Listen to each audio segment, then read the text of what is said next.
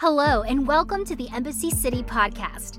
Thanks for joining us today. Now here's Pastor Tim. What's up, everybody, and happy Father's Day. Come on, can we make some crazy noise for all the dads that are out there? Dads, we love you. Fathers, we're so appreciative of you. You mean a lot to your family, and we want to celebrate you today. And so today is our third week of our collection that we're calling Voices. For the last 2 weeks, we've had guest speakers, but today I get to introduce somebody that is no stranger to this house. In fact, he is in this house, and you've seen him a lot. You've seen him playing the organ. You've seen him hosting a service. You've seen him greeting. You've seen him praying over people. And today we get to hear him deposit something special to us that the Lord's given him. And this man is a phenomenal father. He's a great dad, and he's a great man of God. And so would you stand to your feet and put your hands together and welcome to this platform none other than Mike Pittman. Come on, man. Preach the word.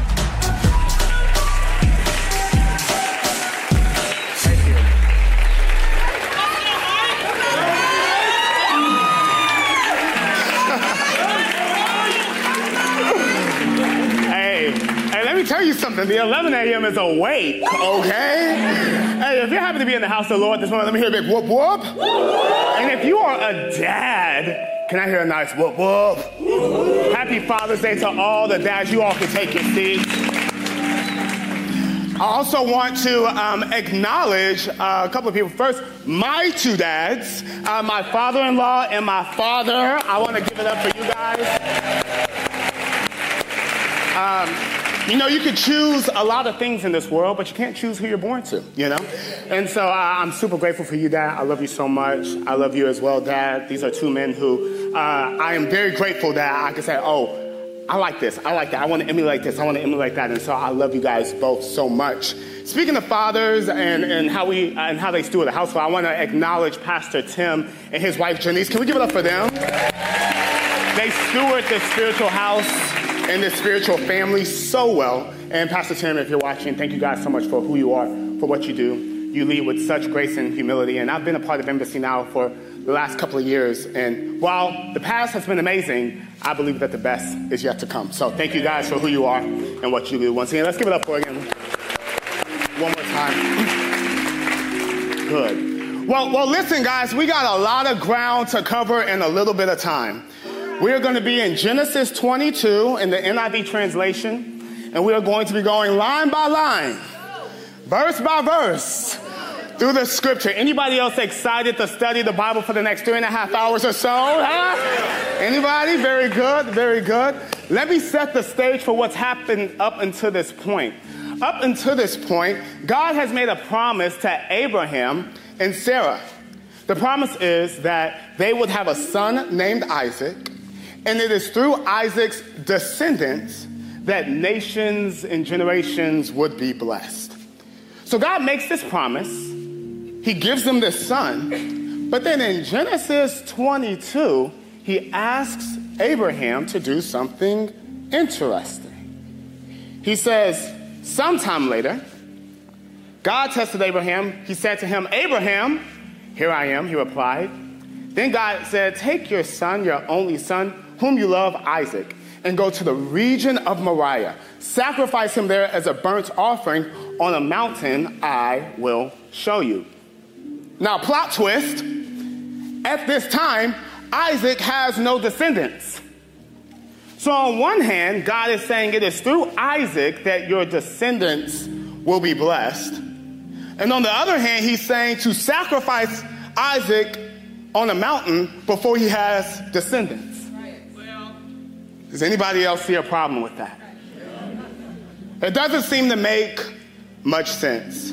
And that's what we are going to talk about today. If you're taking notes, the title of today's message is When God Doesn't Make Sense. Let's pray. Lord, help us to understand what we need to do when you lead us to do something that doesn't make sense. In Jesus' name, amen. When you read a word that doesn't make sense, you go to the dictionary. When you encounter a legal issue that doesn't make sense, you go to an attorney. If you experience something in your body that doesn't make sense, you go to the doctor or ChatGPT.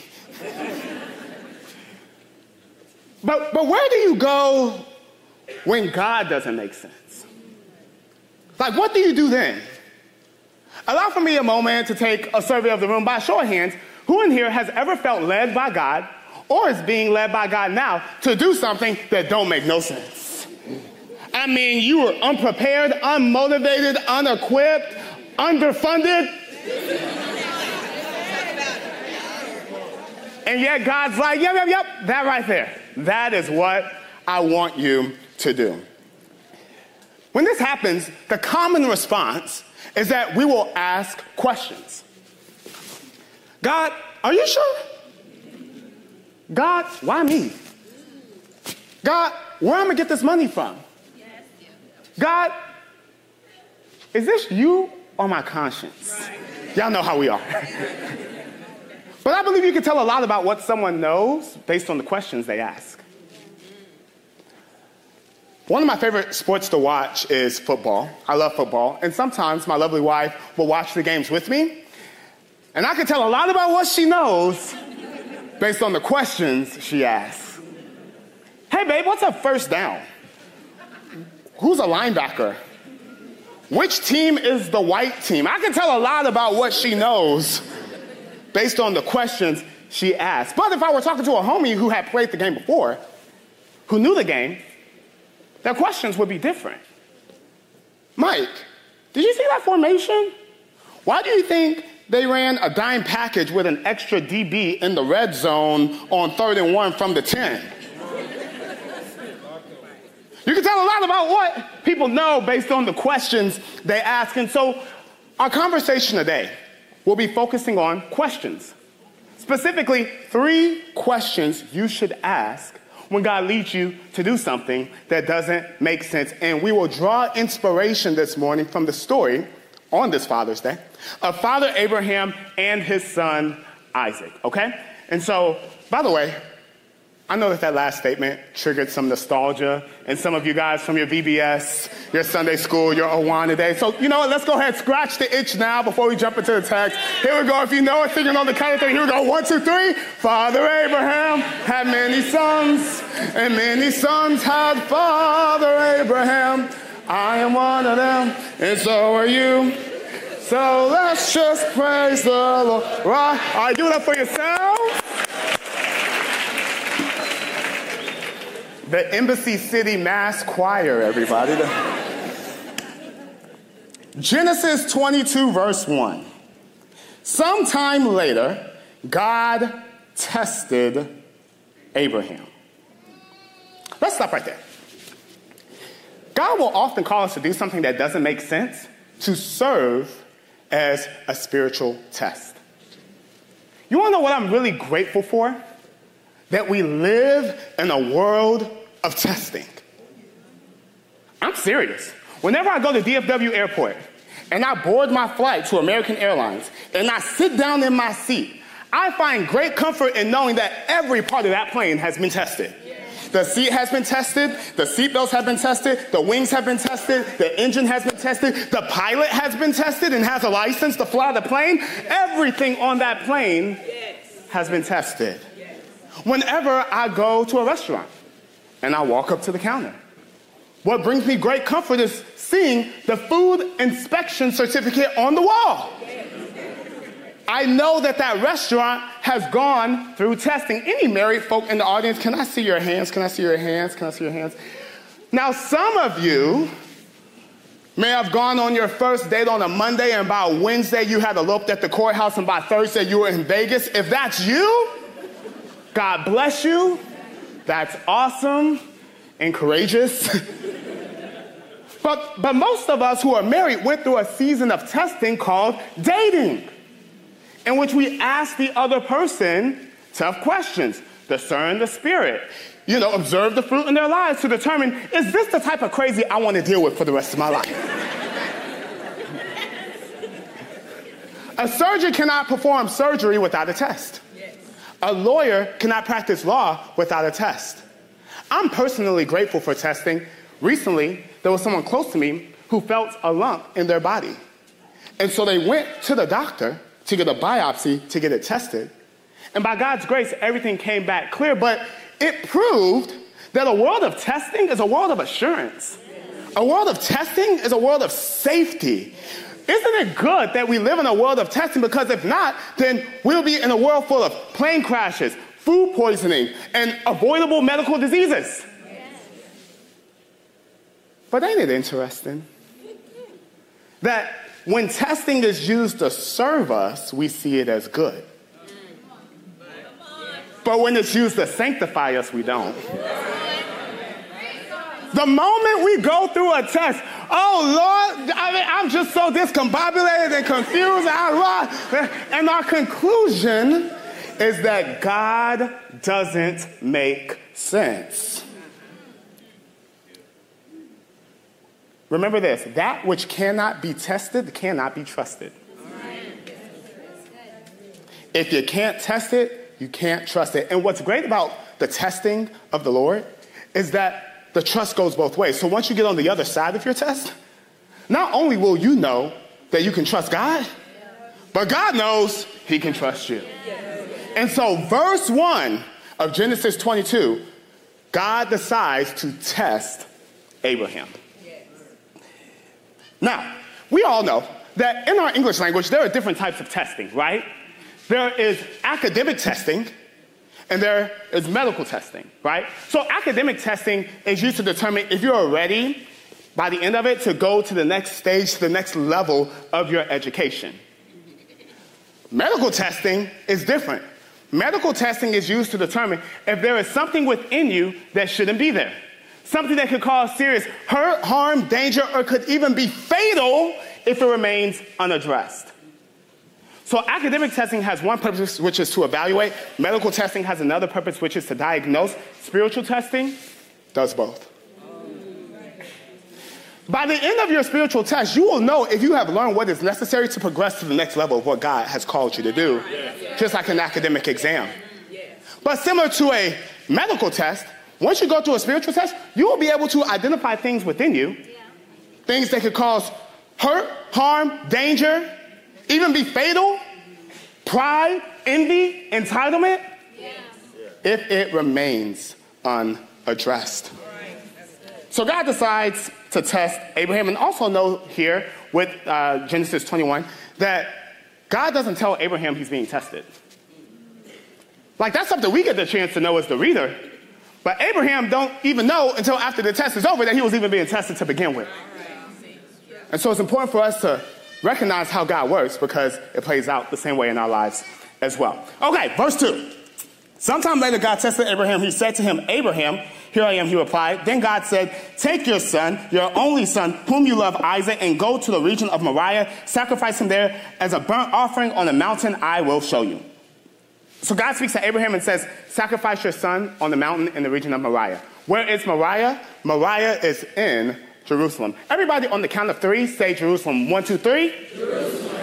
And so God tells Abraham to sacrifice his son on the mountain. And when people read this, oftentimes they think to themselves, oh, God, how cruel. He asked Abraham to sacrifice another human being.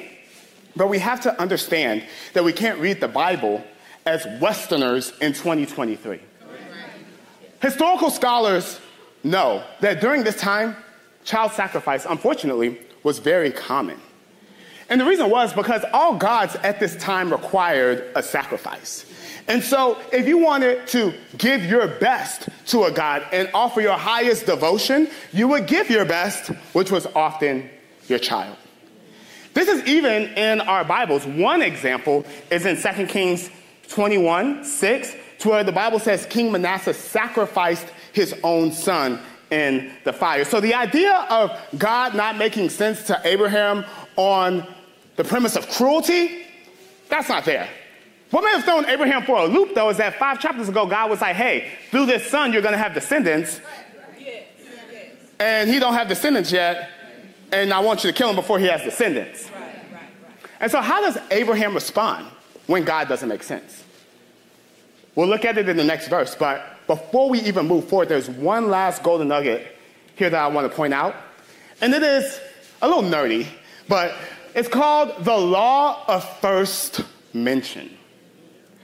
There's a theological principle in the Bible of interpretation called the law of first mention. And what does the law of first mention say? The law of first mention says the first time you see a word or a concept in the Bible, pay attention to it because it sets the stage, it establishes the context for what that word may mean moving forward.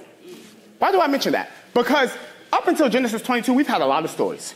We've had Adam and Eve, we've had Cain and Abel, we've had Noah's Ark, we've had a lot of Abraham's story, and yet, in Genesis 22, verse 2, it is the first time in the Bible that we see the word love. And what is the context of love in this scripture?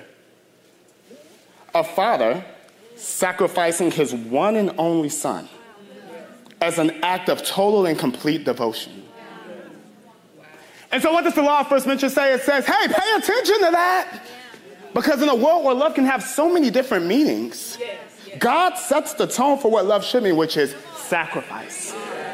And so as we continue dissecting the scripture, let's look at it as love through sacrifice, okay?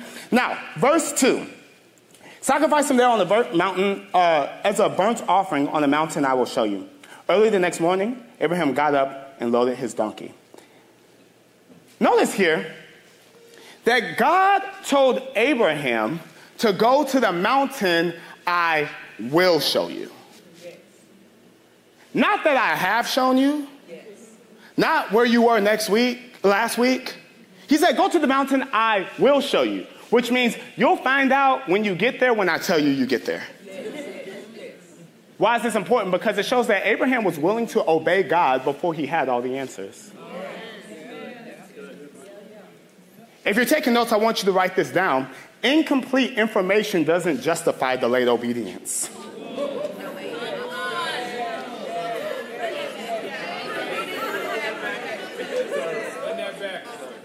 Run it back. Incomplete information does not justify delayed obedience. A common theme with testing, academic testing, medical testing, spiritual testing, is that you don't have all the answers before you take the test. That's the purpose of the test. Like imagine if you were in school and the teacher handed you a paper to take a test. And you said, no, I'm going to wait until I get the answer key to take the test. Sounds comical. And yet, many of us are doing this spiritually. We know what God has called us to do. We may even know our next step. And yet we are waiting until God totally makes sense for us to move forward. Notice in the scripture that not once does God ask Abraham to understand. He only asked him to obey. God has not asked you to understand him. He has only asked you to obey him. Understanding happens in hindsight, not foresight. Understanding happens when you look back on something like, oh, now I can make sense of it. It's not going to happen before you walk through it. That's the purpose of the test. On no uncertain terms is understanding a prerequisite for obedience. I believe that we often overestimate how much we would obey if we knew more. And we underestimate how much we can obey based off of what we know now. This leads us to the first of 3 questions we should ask when God asks us to do something that doesn't make sense. Am I willing to obey God? Am I willing to obey God? Obedience is not simply just lip service, like, oh yeah, sure, God, I got you, I'll do it. Obedience is action. Obedience means putting behavior behind your belief. I'll say it again. Obedience is putting behavior behind your belief. So on this Wednesday, my wife and I will be celebrating 9 years of marriage. And one of the things that we are constantly growing in is communicating to one another in our love languages. Her love language is words of affirmation. Any words of affirmation, folks in the audience? Let me see. Y'all, it has been a thorn in my side for the last 10 years. And it's not because my wife isn't amazing. It's not that she's not beautiful. It's not that she's not awesome. It's not that she's not incredible. It's just that mushy-gushy words are not my default, okay? But after 10 years, she says I'm getting a little better. Praise the Lord. Now, my love language are acts of service. Any acts of service, folks, here? Let me see your hands. Very good. See, acts of service is awesome because someone could tell me how much they love me.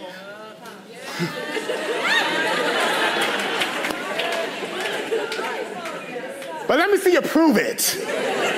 Show me. There's an old adage that says, actions speak louder than words. Y'all preaching. And so even though someone may not be mushy-gushy with their words, I can often tell how committed they are to the relationship based on the actions they take. Follow me for more relationship tips and advice. It's why I really appreciate Abraham here and his obedience to God, because in verse 3, there are 5 action verbs in verse 3 alone. Let's take a look. Early the next morning, which means Abraham didn't wait till next week, next month, next year. Early the next morning, Abraham, 1, got up and loaded, action verb number 2, his donkey, and he took, action word number 3, with him 2 of his servants and his son Isaac. When he had cut, action word number 4, enough wood for the burnt offering, he, 5, set out for the place that God told him about. Abraham proved his obedience by behaving in a way that showed he believed. That's what obedience is. And then another thing that I noticed within this story is that not once does the Bible in this passage mention Abraham's feelings. My God. I mean, we can presume, we can make assumptions, but I believe that the absence of that information is significant, because if you're taking notes and you wrote down the first question, I want you to add a little caveat to it. Am I willing to obey God regardless of how I feel? Or if you're more of the analytical type, regardless of what I think. Did you know that God can do more with your obedience than he can with your opinion?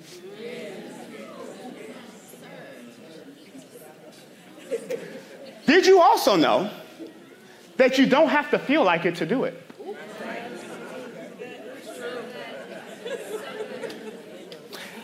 I have friends who work out. I mean, they're jacked. They got biceps, triceps, quadriceps, all the steps. And I would ask myself, man, what is it that they have that I don't have other than the muscles? Like, is it some type of special pre-workout powder? Is it some magical protein mix? Do they have a genetic predisposition to motivation and hitting it hard in the gym? Like, what is it? And I realized, after further investigation, that I was asking the wrong question. And you know, you could tell a lot about what someone knows based on the questions they ask. I was asking, what do they have that I don't have? What I should have been asking was, what do I have that they don't have? It turns out that I have a feelings-oriented workout regimen. If I feel like doing it, I do. If I don't, I don't. If I feel like knocking back a couple of creme brulees before bed, I do. If I don't, I don't. If I feel like staying up late and watching ESPN, I do. If I don't, I don't. If I feel like drinking more coffee in that day than water, then I do. But if I don't, I don't. I realize that I have a feelings-oriented workout and nutrition regimen that they don't have. And after speaking to them, you know what I realized? That those who inspire me don't feel any different feelings than I feel. They just don't live life based on their feelings. And so what Abraham shows us here is that we don't know what his feelings are, but they don't matter because he was willing to obey God. Let me pause right here, though, and be very clear. What I am not saying is that your feelings are invalid. What I am not saying is that you should disregard, ignore, or even suppress your feelings. That is not what the story is saying. That is not biblical. That is not wise. That is not what I'm saying. But what I am saying is that if you are experiencing feelings that are antithetical to what God wants you to do, then you can acknowledge your feelings and still move forward in obedience. Amen. Verse 4. On the third day, Abraham looked up and saw a place in the distance. He said to his servants, "Come here with the donkey while I and the boy go over there. We will worship and we will come back to you." Now, isn't that interesting? Look at the pronouns in here. We will worship and we will come back to you.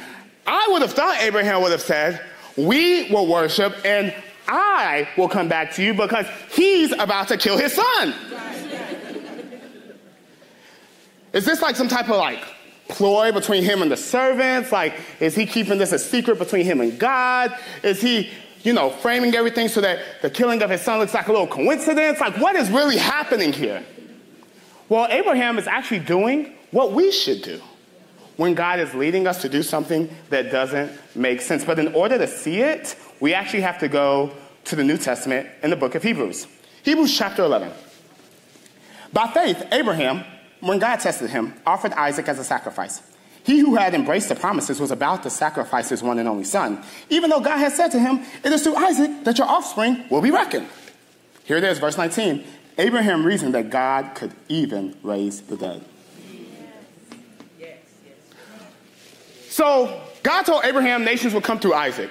Abraham believed this promise. God told Abraham to sacrifice Isaac, and so therefore, Abraham was just like, "Oh, God will just raise the dead."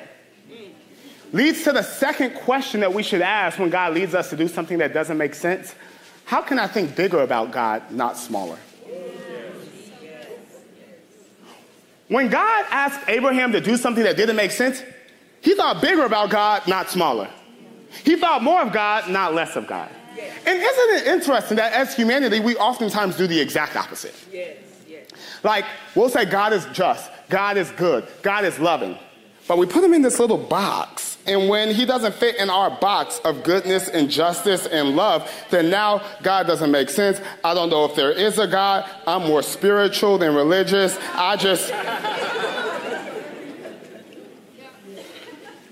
But what if we flip the script? What if we said, hey, when God doesn't make sense to me, I'm going to think bigger about him, not smaller. You're thinking maybe to yourself, okay, Michael, that sounds good. But how do you practically do that? The way you practically do that is by understanding who God is, regardless of what he does or what he allows. So if God did nothing else, he is uncaused. He is the only entity whose reason for existence is within himself. God is immutable. He does not change.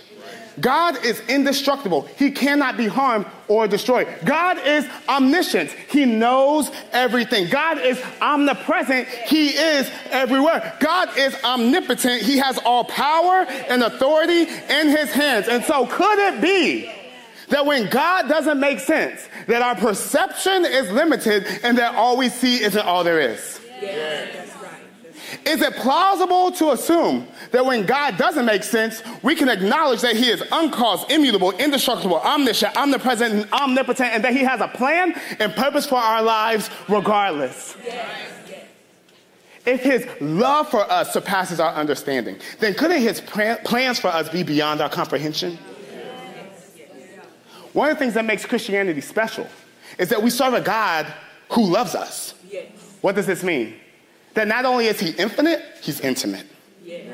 Not only is he powerful, but he's personal. Yes. He gave his best for you while knowing the worst about you. Yes. He had it all, and he gave it all for you and for me. And so if for nothing else, if he does nothing else, he's worthy to be worshiped. If he does nothing else, he's worthy to be acknowledged. If he does nothing else, he's worthy to be praised. If he does nothing else, he's worthy to be worshiped. If you are grateful for not just what God has done, but for who he is, why don't you give him some praise in the building?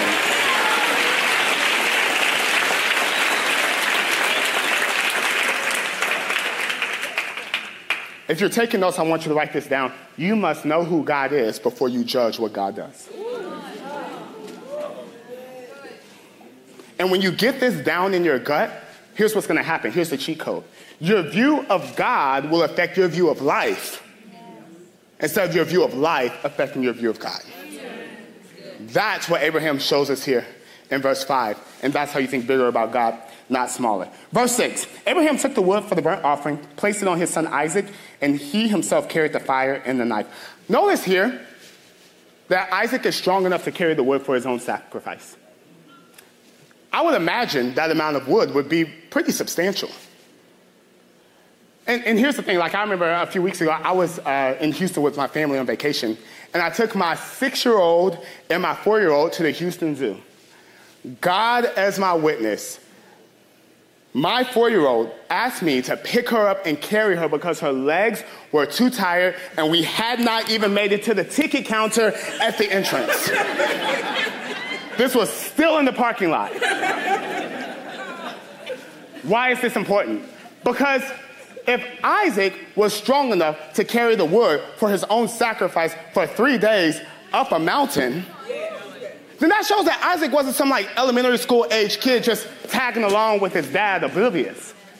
No. Many scholars actually say that Isaac was as young as 13, but maybe as old as 30. Why is this important? Because if he's strong enough to carry the wood for his own sacrifice, that means that as soon as he sees things going south,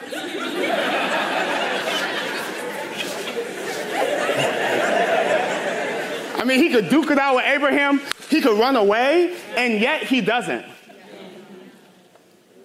What verse 6 shows us is that not only was Abraham willing to obey, Isaac was willing to obey as well. Don't miss this. Isaac was a willing sacrifice. As the two of them went on together, Isaac spoke up and said to his father Abraham, "Father?" "Yes, my son," Abraham replied. "The fire and the wood are here," Isaac said, "but where is the lamb for the burnt offering?" Questions that need answers. Abraham answered, "God himself will provide a lamb for the burnt offering, my son." And the two of them went on together. Everybody on the count of 3 say lamb. 1, 2, 3. Lamb. That will be important for later. When they reached the place that God had told them about, Abraham, look at these action words once again, built an altar there and arranged the wood on it. He bound his son Isaac and laid him on the altar on top of the wood. Then he reached out his hand, took the knife to slay his son, but the angel of the Lord called out to him from heaven, "Abraham, Abraham!" "Here I am," he replied. "Do not lay a hand on the boy," he said. "Do not do anything to him. Now I know that you fear God, because you have not withheld from me your son, your only son." Abraham looked up, and there in the thicket he saw a ram caught by its horns. Everybody on the count of 3 say ram. 1, 2, 3. Ram. He went over and took the ram and sacrificed it as a burnt offering instead of his son. So Abraham called the place, "The Lord will provide." And to this day, it is said, "On the mountain of the Lord, it will be provided." So that is the end of the story. A few interesting points here as we land the plane. When Isaac asked Abraham, "Where is the burnt offering? Where is the lamb, or where's the burnt offering for the sacrifice?" What did Abraham say that God would provide? A lamb. But what did God actually provide? A lamb. But does God ever provide a lamb? Of course he does. The Lamb of God who takes away the sins of the world. And you may be thinking, Michael, I feel like you're reaching. I feel like you're taking some theological liberties. I don't think so.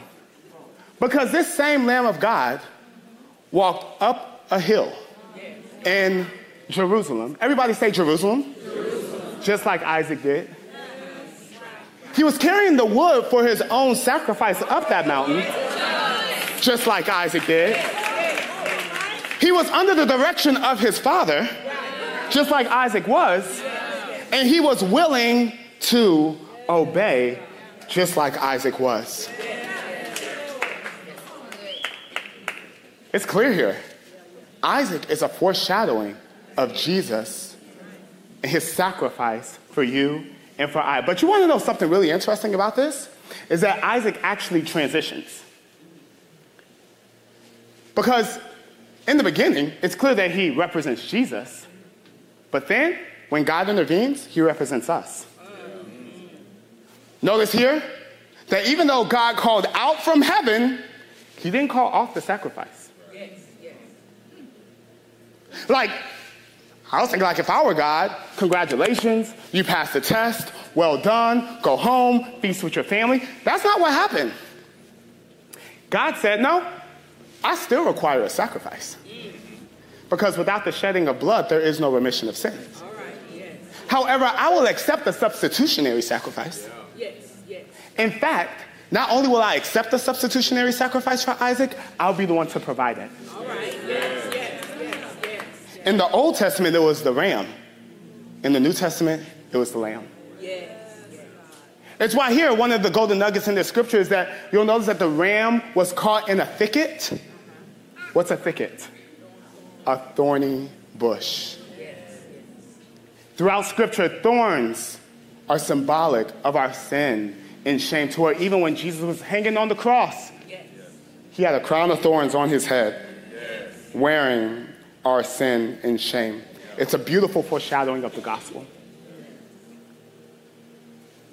Now, you may be wondering, okay, I'll go with you there, Michael. But, like, what's the point? Like, is this just like a fun Sunday school VBS narrative of like an Old Testament story?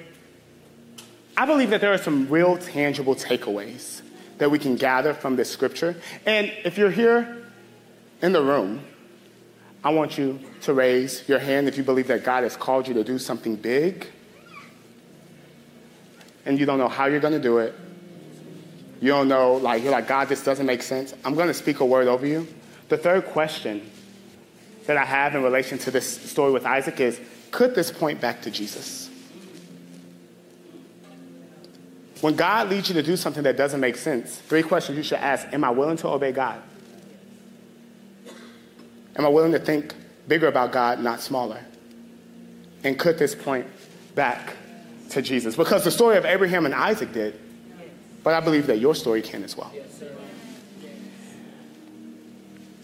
I believe that one of the biggest lies of the enemy is that he will make you think that your dreams and what God has called you to do is insignificant.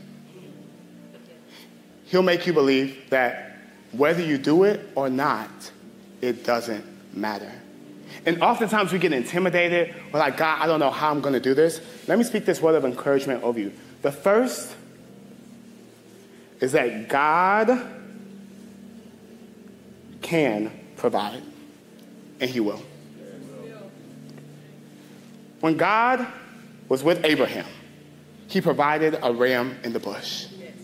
When God was looking down 2,000 years ago, he provided Jesus on the cross. What's interesting is in this scripture, Abraham calls that place the Lord will provide, but if you look at it in the Hebrew, it's Jehovah Jireh, our provider. And if you know God as provider, like really know him, you know that revelation probably didn't come when your bank account was full, your Roth IRAs were maxed out, you had 12, rental properties in your portfolio. No. You learn that God is a provider when you're in the valley. You learn that God is a provider when you say, when there was no way, he made a way. And so God will provide. And then the other thing, too, is that you can trust the will of God. There's an old gospel song by Karen Clark Sheard that says, the safest place in the whole wide world is in the will of God. You need to understand your responsibilities and God's responsibilities. You are responsible for obedience. God is responsible for outcome. You handle the faithfulness, he will handle the fruitfulness. You do the input, he'll put out the increase. You put in the hustle, he'll put out the harvest. And when you do that, and you get to the other side of your test, you will be developed and not destroyed. You'll be better and not broken. I believe God's words to his children in Babylon apply to his children today. For I know the plans that I have for you, says the Lord. Plans that are for good and not for evil. Plans to give you a hope and a future. The last thing I'll say, too, is that God can provide and will provide, but be careful because it may be in a way that's different than you expect. Notice in the scripture, the Bible says that Abraham expected God to resurrect Isaac. Instead, God provided a ram. God came through. It was just in a way that was different than he expected. And it reminds me of a season my wife and I found ourselves in last year, and I'll close with this. We're fresh off of a pandemic, and in 2021, God gives my wife a vision to lead an in-person women's conference. We didn't know the first thing about women's conferences. I had never hosted an in-person women's conference before. And it was keeping me up at night, y'all, because this conference would cost us $130,000 that we didn't have. American dollars. And so, man, I was up late at night. I was spending a lot of money on a therapist so I could vent to her and not my wife. Like, it was very, very nerve-wracking. We go to a birthday party, and at this birthday party for our kids' friend, we meet up with another friend who we hadn't seen in years. And it turns out that this person helped people get sponsorships for conferences. And so we're thinking, oh, cool. This will be the way that God will provide. That's what we expected. So we meet with her, and it honestly goes great.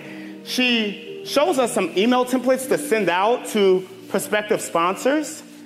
And when I look at the email templates, I'm like, hey, these are some pretty good emails.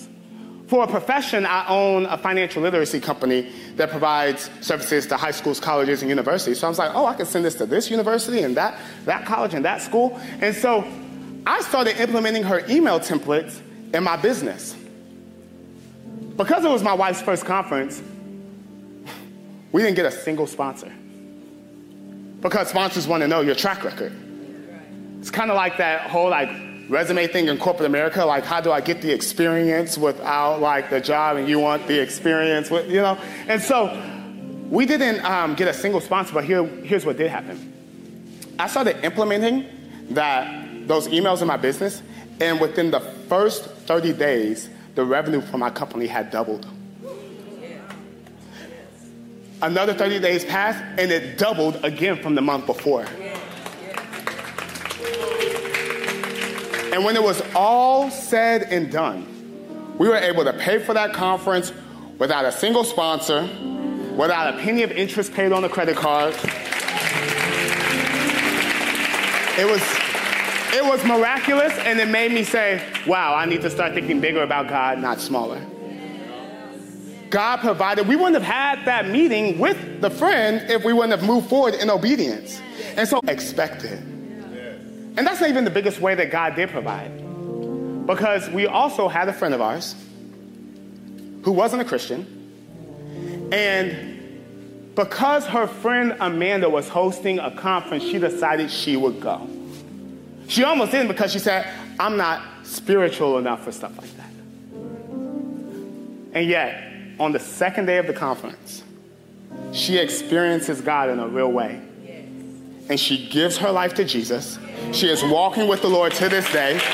She comes to Embassy City all the time, and she is being discipled. And that's the real win. I was like, oh yeah, the miracle will be paying for the conference. No, the miracle is that soul. As I said before, the devil will make you believe that what you are doing is not important, that whether you do it or not, it doesn't matter. I'm here to hopefully be a witness to you and an encouragement that is not the case. There is somebody, maybe even somebody you love, on the other side of your obedience.